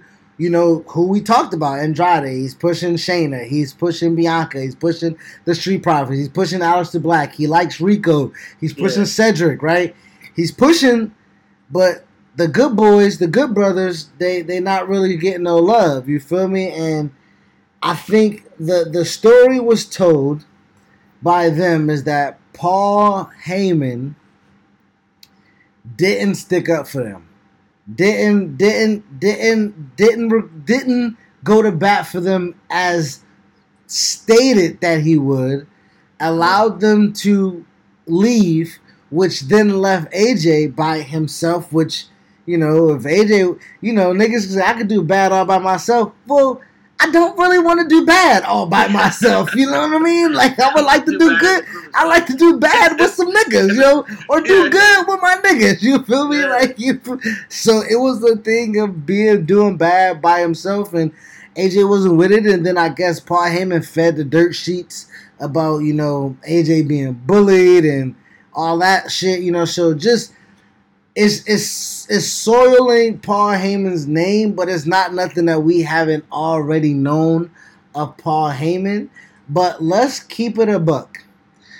Since Luke Gallows and Anderson came in, when they feuded with the Usos and AJ feuded with Roman Reigns, and we thought shit was gonna go, they ain't did shit since, nigga. Bruh. Niggas ain't been, bruh. When they came and attacked Jimmy and Uso and all those are from Japan, the club from Japan, nigga. When they did that shit, nigga, and they the bump and the fin and all that, nigga, they then did testicle jokes. It's not there. It's not today. They did, but that's what I'm saying. So at this point in time, they ain't shit. They ain't shit. You feel me? Like, they ain't shit. At that time, yeah. Yeah. And then Corona happened. It's like, okay, we got to get on something. And Paul Heyman, the thing about Paul Heyman is he's always been this nigga, like, to just lie to your face. Like, I mean, last week, it was off the pod, but we were talking about New Jack. And I was like, how Paul Heyman let this guy come back after throwing a guy and trying to kill him, throwing him off a scaffold, brings him back just to, fuck up some more people. It was insane, and you're like, yo, this Paul Heyman, man, he wanted somebody to kill somebody out there, and it's like, to think of the cognitive dissonance he may have when you're putting on a show and the ethics that go behind it. I guess Paul Heyman is looked at as not the most ethical person. Nope. And he's never been. Nope. So we can't even be surprised, nigga. We can't even be that Paul lied to your face. Nigga, you can't. Matter of fact, them niggas should have been waiting for the moment for the nigga to lie to. Like, everything Paul should have said should have came with some level of skepticism. You know what I mean? But let's keep it a buck, man. I'm gonna keep it a buck. AJ going to SmackDown now has solidified both shows with great mid-card divisions. And that's one thing that used to make wrestling fun, right? Yeah, we talk about the heyday, right? We talk about Rock Austin and all that. Nigga, no. Mid-cards was fucking Jericho and Benoit. Angle and fucking Jericho. Eddie Guerrero and fucking and Perry Saturn, nigga, for the European Championship. Like, the mid-card titles and the mid-card talent was fucking absurd. And right now, you talk about Raw, and that whole thing is just black. I love the United States Championship, championship feud. I wish the Americans in the United States would love black people as black people love the American, the U.S. title. You know what I mean? Right. So, but you go over to SmackDown, AJ. They had the tournament for the Intercontinental Championship. You get Drew Gulak, you get fucking Shinsuke, you get Daniel Bryan, you get AJ Styles there. Now you got AJ as champion, and him and Riddle goes and put out a great match. And now I tuned in for that. That shit was dope. Now what's next for AJ, right? And you look forward to this reign, and I'm gonna be honest, maybe Paul had a vision. Maybe Paul knew that AJ could be good on his own. He wanted somebody there. He didn't need anybody there. And it's AJ Styles. I think honestly, Luke Gallows and Anderson with AJ Styles is great if they put him in the main event. If he's in the mid card, they're almost just a crutch. at that point. Let AJ go. Exactly. And be what he's doing. Be AJ Styles. On his own. If he's in the main event scene, obviously he's a smaller guy. You want to have these two big dudes back him up. That's awesome. But if he's in a mid card, you don't really need Luke and Gallows there. And there's hard decisions to be made. And this goes to speak to the last question I want to ask you. I didn't even tell you about it. But the question is can you book objectively? And before I get into that, I'll give a shout out to SmackDown because it was produced really well this week. I really fuck with the old school producing of it. It was a lot of, promos to the camera, it's just like old school 80s, 90s wrestling. I loved it. It was cool. And it gave me an old school vibe. I'm fucking with Braun Strowman's promo too. I just wanted to give that a real quick shout out. Finally, he gave me a little bit of range. But when it comes to booking and producing, and Chris, can you do that? Can you say objectively, I have a whole group of talent. Who do I choose as my main guy? Who do I choose as my mid card to be the leader? Who do I choose? And then tell the stories that need to be told. And then also be honest to the people. Hey, this is my plan, and this is what I'm trying to do. And you asking me? Can I do it? Yeah, you objectively, without having biases, without. So obviously, you're gonna make mistakes. No, let's keep it a buck, bruh. Everybody has done this, right? Now, when you're talking about me, of course I can. Of course. Listen, and this is not just this is not hyperbolic. This isn't like me being, legitimately as a writer, as a creative content creator, as they say. There is no there's no ceiling to this, right? Yeah. You know what I mean? So, when you're talking about wrestling, will I view people differently because of their skill set or what they're okay. Can you judge your own product objectively? Okay, I watched my own product. I tried this. It didn't work, but let's pivot and do this. I know I promised this person that they're going to get the push, but I can't. No, but that's the problem. I would never do I'm a people person, but I would never make promises that I can't keep. Shout out to Cisco. You know what I mean? I would never be the person to be disingenuous with the situation because clearly we got a production meeting. Clearly I got to write this out and I got to go to talent. I got to say, hey, this is what I got. This is because my thing is, who the fuck are you to tell me you not taking a pin or submission if I know your character and I'm giving you TV time, you getting paid. Nigga, you're an actor. You act. You do what I feel, you know what I mean? For one, let's get that out the way. For two, if there's a story to be told that I know needs time to be told, I'm going to tell it. Regardless of ratings or social backlash, I would never do anything by the seat of my pants. Gotcha. I would never do anything. I would never pivot off of what I got if I know I got something. Now, the difference is with a lot of people is that I've noticed as a viewer, ain't no plans. Ain't no, and if you gonna book an indie show, that's fine.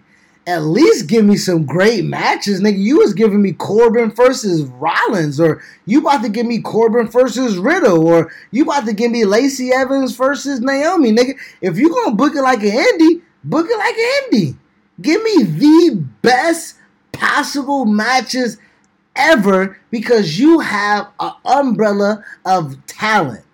You know what I mean? And I think that is where I feel like that if I had the book or per se, I mean, let's, everybody who has a Facebook forum or who has a Twitter has the book, you know what I mean? Everybody has, you know what I mean, ideas. But if I were a film director, that's what wrestling is, I would have to have some rewrites before in pre-production. But once that script is printed, that's what we're going with. That's it's like a coach, and again, Yeah. Stick to the game plan. You know what I mean? And that's what I look at it as. When you have a team, all people have to buy in for the plan to go completely perfect and to get the best results. So when you have a schedule and you say, hey, this is the playbook, trust the playbook, trust the plan, and regardless of what highs and lows, we're gonna ride the wave. We bend, don't break, and we make it to we get a victory. And I think that looking at it from that perspective, we can look at it every single week. We come here and talk about production and booking and all that stuff. But when we talk about Paul Heyman or Bruce Pritchard and the way he books, even if he produces SmackDown, and it's not an easy job. You got to look at it from the perspective of, yes, we can do it, but being in it and then actually having to make the choices to say, okay, who do I choose to cut? Who do I choose to push? How do we get to where we want to go with this character? How do we get to go with this person? And then say, all right, you guys go out there and perform it. Trust that they can go out there and perform what you task them with.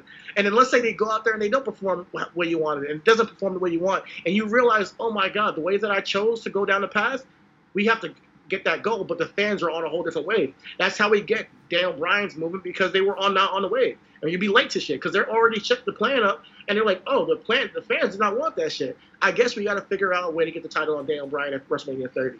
And it's not the easiest thing in the world, because like you said, you got to set a playbook, have everybody commit, go down that path, and then say, all right, yes, they're talking, they're chattering, but let them fucking chatter. We have a plan. And then when you start to realize your plan is actually not as good as what the people are saying about it, and it's like, okay, do you pivot or do you not pivot? Because I think that with the company or any type of booking or creative, you have to know when, hey, what you've already wrote, you can do a little bit better and edit it. Even I've attempted to write a book and I've written scripts before. It's rewrites, that comes into play. So, and sometimes the rewrites are, with wrestling, it has to be done months down the line where you've already done a whole lot of actual footage that have gone out to your consumer, and you can't just rewrite the shit anymore. You got to figure out how to pivot. So it's harder than it seems, but I think that we could do it. We do it for 2 years on this podcast, and I think that I would love to get the opportunity to book one day if that opportunity presented itself. I think honestly, it's just for me is there's a lot of other promotions outside the ones that we cover. So I think it's about me diversifying my palette and where there's a need. I think there's a lot of startup indie companies, a lot of startup indie promotions that will love our perspective, will probably love our coverage, will love our insight, and we will love to give what we want to offer. We got a production company, you know what I mean? We can, bring our, there's a quid pro quo thing to this that can be possibly established when it comes to that, because I think, going back to the whole before MLW, like that was what my goal was, right? To write, you know what I mean? To write the storyline. And that tournament, I was at the ground stages of the tournament that ended up crowning the first ever the new MLW champion for the rebrand. Like, so that type of shit, that shit type of excites me. You know what I mean? So like, and creating back like Bray Wyatt and Braun Strowman, that backstory. I created back when Ty Dillinger was here and Sami Zayn was in the United States Championship feud, and ended up writing a whole script about a booking about that and revitalizing that. Like, there are opportunities for us to make that happen. And I think it will be able for us to do so objectively with a product that we're not accustomed to. So if I were to reach out to GC Dub or, Indiana Pro Wrestling and be like, yo, let me know who, and I think that is how WWE gets into their rut of hiring writers who aren't involved with the product, because what they don't want is someone who is too biased, who isn't objective. You feel what I'm saying? But what I think a lot of the things get wrong is the recycling of wrestling minds, of Vince Russo or Bruce Pritchard or Paul Heyman, Eric Bischoff, right? They got too many losses that we can't, that should negate any of the wins that they have. You feel me? Like trusted, you know. They're just trusted. But that goes back to the good. Like, and we'll finish the show off with this. We'll roll right into business and logic. That don't make sense. Mm-hmm. How are you trusted and you failed? Right? That goes back to what we talked about at the beginning of the show, where black people do, like, where are the black creators? Where are the black? You telling me there's no black minds ever from wrestling? The goal for when they hire is not to get people who have great minds. The goal is to get somebody they can trust to do what they want. You hire Paul Heyman and Eric Bischoff. You fire Eric Bischoff in a week, and then you got Paul Heyman lying to your task. So you can't trust those two niggas. Oh no, they trust them because they work with them plenty of times. They are people who are proven in the wrestling industry, who've done what they've done. They know what they're going to get from a Paul Heyman. They know what they're going to get from Eric Bischoff. They know. Let's have the. I'm not saying this is right. Let's have the conversation, nigga. Paul Heyman's the nigga that wrote for Maria Kanellis and told Mike Kanellis that Becky got her pregnant, nigga. That's who Paul Heyman is, okay? Like, you see what I'm saying? Like, and that's not old. That was, what, almost a year ago? You know what I mean? Like, less than a year. You got, nigga, you talk about trusted. Eric Bischoff don't even watch the fucking current product. And they pulled that nigga off the streets because he knew television? Listen, that's the problem. That's the point. Like, you have, like, not you, but you perpetuating the idea of they're trusted. No, they ain't. I'm not saying that's the mindset WWE comes to with hiring. Okay, we need somebody new to run the show. We need somebody to be our head writer, our head creative. At the end of the day, they're writing towards Vince liking because they know Vince. You know, so that's what's going on here. But they that have to shape it around the edges and put their own touch. Okay, so let's bleed this to everywhere else creatively. Writing, like we talked about writing, right? I think Impact does very well with their writing, right? I think they do very well. MLW had... Give me an example, though, because I'm not sure what's going on with Impact. I mean, you got Chris Bay and Willie Mack about to blast off for the X Division right now, and I think writing Chris Bay in as who we knew he was. Chris Bay was a star. Impact presented him as a star, wrote him in as a star, right? We look at... What actually happened? Like you talking about writing, and what actually happened? Did they already introduce him? And yeah, Chris Bay's been on TV. Chris Bay's about to wrestle at Slammiversary for Willie Mack for the X Division Championship. So he presented him as a star. Was the writing that got there interesting? Like, because we're talking about writing, then you gotta know. So we're talking about writing and producing. So when you write in someone and you produce, because they debuted somebody, it doesn't mean that they have great writing. Okay, so okay, you're going off the premise for not seeing it, right? Yeah, I'm asking. I can't tell you. I can't translate good writing. You have, nigga. You can say. I can record. Listen, no, nigga. What am I? A book report, nigga? It's a good book. Go read it. Like that. Like I can't fucking sell good writing, nigga. It's like, okay. It's all right. It's all right. But we do it every week though. When we say, okay, this is good writing here. This is what they did with Ray Wyatt. This is what they did with Sasha. This is good writing. But when it comes to, you can't just throw out Impact has great writing, but not actually give an example of good writing. Like, because we've seen good writing and bad writing in every promotion. You know what I mean?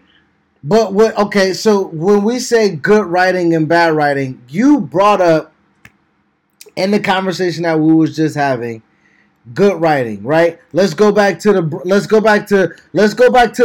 promo, right? That wasn't. You wrote in a group chat. That was great. That wasn't. Okay, I was being exaggerated. But I liked Braun actually performing well, and then obviously going up there and destroying, Morrison. I actually was interested in saying, all right, I'm down to see what they do with this horror match. After that, I did what it's supposed to do. Now it's two parts to writing. They wrote a show. They wrote Braun to look as his character. They wrote that. Right, and then they also, as a subset, wrote a promo for him. Right, The writing of that promo may not have been great, but the delivery of it or the person delivering it was right. Or they wrote the match sequence of a show, right? Like we talked about AEW, how they sequenced their show. They wrote it incorrectly because they put the tag match and then right after they gave me, Hager and Cody or some shit like that. You know what I mean? Like they wrote that wrong, right? There's levels into the writing. So when I say Impact has great writing, like they've been fucking as controversial as fuck, right? They wrote well for Tessa. You know what I mean? They ended up writing well for Moose. You know what I mean? Like like I said with MLW, they were writing well as a television show. They were writing well. There are instances where I don't know who's, and my whole point was I don't know who's working at MLW. Right, I mean, I'm sorry, it's writing wise. I know it's Court, but I don't know who else, right? Court is an old mind, but I don't know who else is there, right? With Impact, I know it's not Vince Russo no more. I know it's not Bruce Pritchard no more. I know it's not Eric Bischoff no more. So clearly there are new writers, right? With NWA, there's new writers, there are new minds because NWA they're about to cancel that shit. But NWA looked good. It was wrote well, it was produced well. You know what I mean? Like so when we go to WWE, production and writing, is different. Booking is obviously these words can get like intertwined when you talk about wrestling. But when you talk about can I write a show, can I book a show objectively, I can, right, with the characters. Now, as far as when we talk about Bruce and Eric and Paul, and how they impact and what their significance is to a show. Or to the business, my business and logic is let's get rid of that ideology. Nigga, it's been 30, 40 years. They have proved themselves to do what? What? Eric Bischoff has proved himself. They proved themselves to tell stories in wrestling over a sustained period of time and get results. Whether you want to say that, Are they the only people to have done it? No. So why do you have to keep hiring Paul Heyman, Eric Bischoff, and Bruce fucking Pritchard? I'm telling you, man. I'm with you on the same path of like I can't wait till we get some new writers.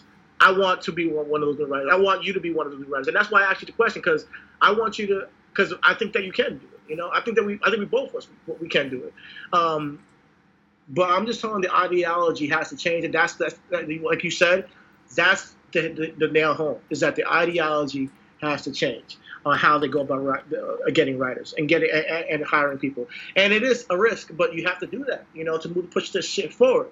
I think the NXT has some great writers a couple years ago. Maybe they might be working on Raw now, getting lost in the shuffle. But there were some people there in NXT, I don't remember the names, but they were putting on some really great shit. We had some good old writing, and not the people there now are doing their thing too. So I just hope that there's more people that get more of a say, and they go with some of the shit and also they got to change the process where there's too many of them. If Revival went to FTR, they went to Vince, and they said, when they left, they said that Vince said to them, "Sorry, the process is broken." Because if they gave certain ideas and they didn't get to the top, Vince never heard of them.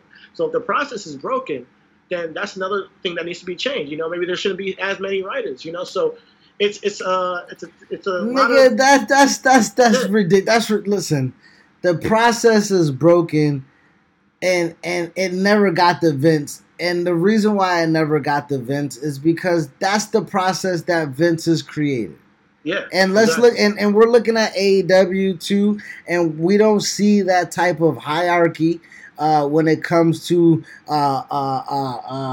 patriarch to their company. You know what I mean? But also, let's keep it a buck. We have to then pay attention to who and how diverse their writing staff is as well. You know what I mean? Like, because nigga, if you're gonna hire Jeremy Borash, you know what I mean, nigga, then we gonna get more fucking deleted shit. You know what I mean? Like, you feel me? Like, that's my whole point is like, I hear you, which like I hear you. I hear you, right? I hear you when you say, "Oh, they've proven themselves," and like I'm just telling you, I'm not Vince. I'm just telling you that's the way Vince is thinking. If you got a company is worth millions and millions of dollars, billions of dollars maybe, and you're saying, okay, who can I put in this position that's going to help my system run as smooth as it's been running to get us through this time, or whether it was last year, when he was trying to do stuff with XFL, or whether it's this year with coronavirus,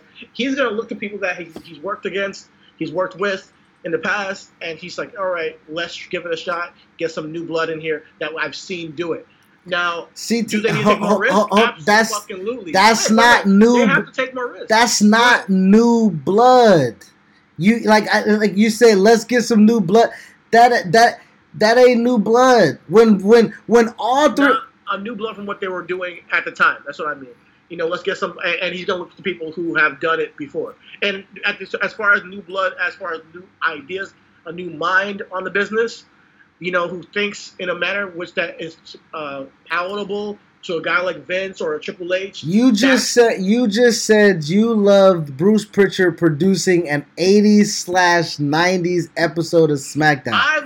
I'm giving it props because it was cool. I know you are, but I'm listening to you and telling you that what you're saying is a contradiction of what we're talking about. Where you say that you like the nostalgic feel of SmackDown and also calls Bruce Pritchard new blood. Okay, that wasn't the right word, but you know what I mean? It was just new blood from the time that they were there, because he wasn't with the company for that long. You know what I mean? My point is that when he's looking at new blood, Vince is looking at it as, not new blood, that's the wrong word. Somebody I'm familiar with that I can trust to do the job that's not been around doing it from the time being, He's going to look at people who looking at the resume and say, oh, you've done wrestling. Put him in this position. Now, do they need to take more risks? Absolutely. I think Vince Russo was one of the guys who first broke through as a guy who's going to critique the product, and then he got a job. And, we look how that went. I think there's some brilliant things that Vince Russo did, and there was some shit things that he did. So that's the thing. That's the duality of it, and that's what you're going to get. So I feel like going forward, hopefully we get to see that, and not just with writing, with the production team, with back behind the stage, with the staff, with executives, and whether it's lawyers, whoever you want to say, who can influence business in a way that's just more diverse and who's good for the job, and who's bring some diversity to your product. So listen, I like it. I like the way things have been. I'm not a hater on the writing staff to the point where I feel like it's been completely trash, but I think it's a harder job than people sometimes make it out to be. It's hard when there's 30 writers and you gotta like it's hard when there's 30 writers and then your roster's black. You like that's gonna be hard. You know what I mean? Like that's gonna be difficult. You know what I mean? Like that. It's hard when it's hard when 90% of the NBA and the players are black, and then 100% of the executives are who they are. You know what I mean? Like that. Yeah. That's difficult. So when you talk about the construct of logic and business, like when you say you don't have a problem with it, listen, I don't have a. I'm not going to say I don't have a problem with it, but I do. But you got to understand what I'm saying. I'm not having a problem. I'm saying that I don't have a problem with there being representation in the writing room. I do have a problem with that. Let's not get that misunderstood. I have a problem with that. But I don't have a problem from looking at it objectively and saying, all right, this is harder than it seems. So when I judge wrestling now, I judge it from a different lens of like, all right, and I might seem like I'm copping pleas for AEW or copping pleas for Paul Heyman or even Bruce Pritchard when I say, hey, I actually like the way he produced his show. It looked different and familiar at the same time. I can understand that what they were trying to do with what they're presenting. At the end of the day, it's a wrestling show, and I think that as wrestling evolves, we do need to have more influence and more people in these rooms. I don't want to get that misunderstood. And I think that's what I'm saying. Like, let's. And that's why I brought the question up. I mean, hey, but that.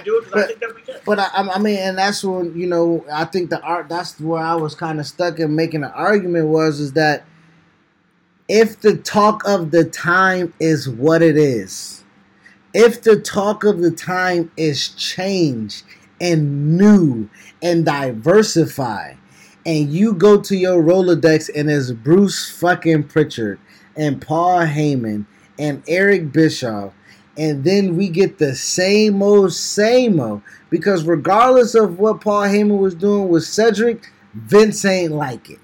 You see what I'm saying? Regardless of fucking, even with Bruce Pritchard can't fucking on the podcast admit to when they did some racist and some sexual shit. So you telling me that person is somebody that I can still trust in today's climate to tell a story that will represent me in today's climate? I can't. And if his doors and mine is open, Vince needs to tell his people, find me some black television execs. Find me some black television writers, because even if he don't want to get people that's been in wrestling, because black people haven't had success in black, booking, like I don't know personally of any black bookers that are still alive that Vince. No, there's one in NXT. I forget the guy's name, but he was booking a lot over there. With I think he was part of what they did with Sammy and KO and stuff like that. So I know, I forget his name. I'm sorry, but I'm okay. So let's keep. Look, Kanye say, "Look at me presenting the token blackie." You know what I mean? Like yeah. So, but I just didn't want to say there's been none. But okay, I want there to be a honest conversation. Let's say few and far between, right? Gotcha. But with that being said. My thing is that it goes back. Let's tie everything today to what AJ's talking about, right? AJ Gray, right? He talked about not seeing who he wanted to see on TV, and for us being who we are, we not seeing who we need to see behind the camera, and that correlates. Those two things correlate. If you don't have somebody that can identify, that can present, that can write, that can produce a fucking black person, that black person is not going to be seen or deemed or viewed authentic to himself on television. It's just, it's very hard that we get a David Simon, who is the creator and writer of The Wire, who's going to be that transparent in his ideology that he can write something so fluid of the black experience. But I can guarantee you that nigga did not write it without niggas in the room. Mm-hmm. You see what I'm saying? Niggas want to talk about the co-creator of the Chappelle Show was a white guy. But guess what the fucking name of the show was? The Chappelle Show. So he ain't a co-creator of a motherfucking thing, nigga. He just helped write. You see what I'm saying? Like the difference in the stories and the communication and how words is being used. That matters, because those matter, right? If we got if Vince has Norman Smiley in the same position that he has Bruce Pritchard, I don't think we have problems like this. I don't think we have a problem with Leo Rush talking about representation. I don't think we have the ACH situation.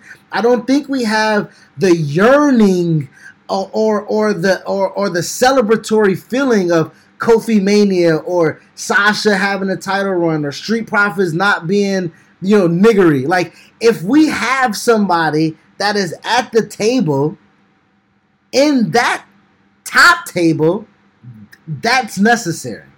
And if they don't do it, and we create something for ourselves, God help the rest of the fucking wrestling world. I mean, we're getting there, man, and I think that that's been the conversation, and it's all progressive. We're all in the process of it. I think that we both see it the same way, and I think that when we're going on with making progress with just our representation, I think we've come a long way. But like I said, the battle's not done. So yeah, I hope that writing teams get to that place. We can see some really great shit on TV, and that's where I'm coming from. And I think that all reflects the product. Yeah. And like I said, man, it's they better get on it before we get on it. I can tell you that because we had the conversation with MVP and we asked the straight up conversation, the straight up topic, and the consensus from what we configured was for us by us. Mm-hmm. You know what I mean? For us by us. And if we talk about the economic sustainability of black people and the how black people used to love wrestling and had nothing to do but go to wrestling, how entrenched wrestling is into the black communities, and how we need black writers and black production staff and black owners and what listen, y'all better get on it before we get on it, because if we get an all black fucking wrestling coalition, or all black wrestling alliance, or all black wrestling federation, you can cancel Christmas, nigga, to anything else, nigga. I can, nigga, what the fuck out of here, bro. All right. Yeah, I mean, I'm with it. Today's show is gonna be #diversity episode fucking 107. Again. Nah, but honestly, it's getting there, bro. It's getting there, and I want people to have faith. And honestly, that's what I want with all the conversation. But I love the conversation, man. Twitter, everything going on. It's awesome, man. We started this conversation 2 years ago, man, and we didn't know. If people felt the same way. We didn't know people were on the same wave as we are, and we are part of a whole coalition already. And that's the beautiful thing. Like little be known to us. So, if you listen to Reasonable Wrestling Podcast, thank you very much. If you're listening and you're supporting other podcasts, First City Podcast, you're supporting all the other ventures that we're seeing. Black Wrestling Guys Podcast. It's a whole. The Black ecosystem. Announce Table, fucking those girls, DDTD, like who, the A show, like what, you know what I mean, like, but and that's the, like you say, the beauty of it is that, again, like that's why Wallow Mania is what it is, and I think that's why a lot of niggas was so struck when it wasn't, because that's our time. Yeah, you know what I mean, we will claim, like what Maxine Waters say, we reclaim it all time, nigga. Nigga, it's gonna be a Wale Mania every day, and when that happens, bro, y'all not, it's you feel me? It's over, and that's what AJ Gray is trying to tell niggas. That's what AJ trying to tell Vince and Tony Khan and Billy Corgan and all those people who run wrestling, nigga. Hurry it up before we hurry up, nigga. You feel me? It should be #hurry up shit. That's what it should be. Well, we've been at it for 2 hours, man. I think this has been our longest pod that we've had in a minute. The AEW and the Naomi conversation really put niggas in the. Like, what are you talking about, nigga? Thank y'all for listening, man. It's a pleasure. Shout out to everybody doing their thing during this time, and stay safe. Yeah, man. We appreciate you guys for listening. Like y'all know, everywhere, Reasonable Wrestling at Reasonable Wrestling Podcast IG, at RW Podcast 1 on Twitter. Reasonable Wrestling Podcast on Facebook, and we're legit, I think, where every podcast is podcasting. Fuck Spotify, I'm gonna say that first and foremost. They only got like 10 episodes on that bitch, so find us on Apple Music, find us on Google Play, find us on SoundCloud, nigga, but fuck Spotify. Man, let's hold up on fuck. Wait. If they want to give us a check, it's not fuck Spotify. So hold on. But thank y'all for listening, and find us elsewhere at this time period. Yeah, man. Appreciate y'all, man. We out, man. Peace. Peace.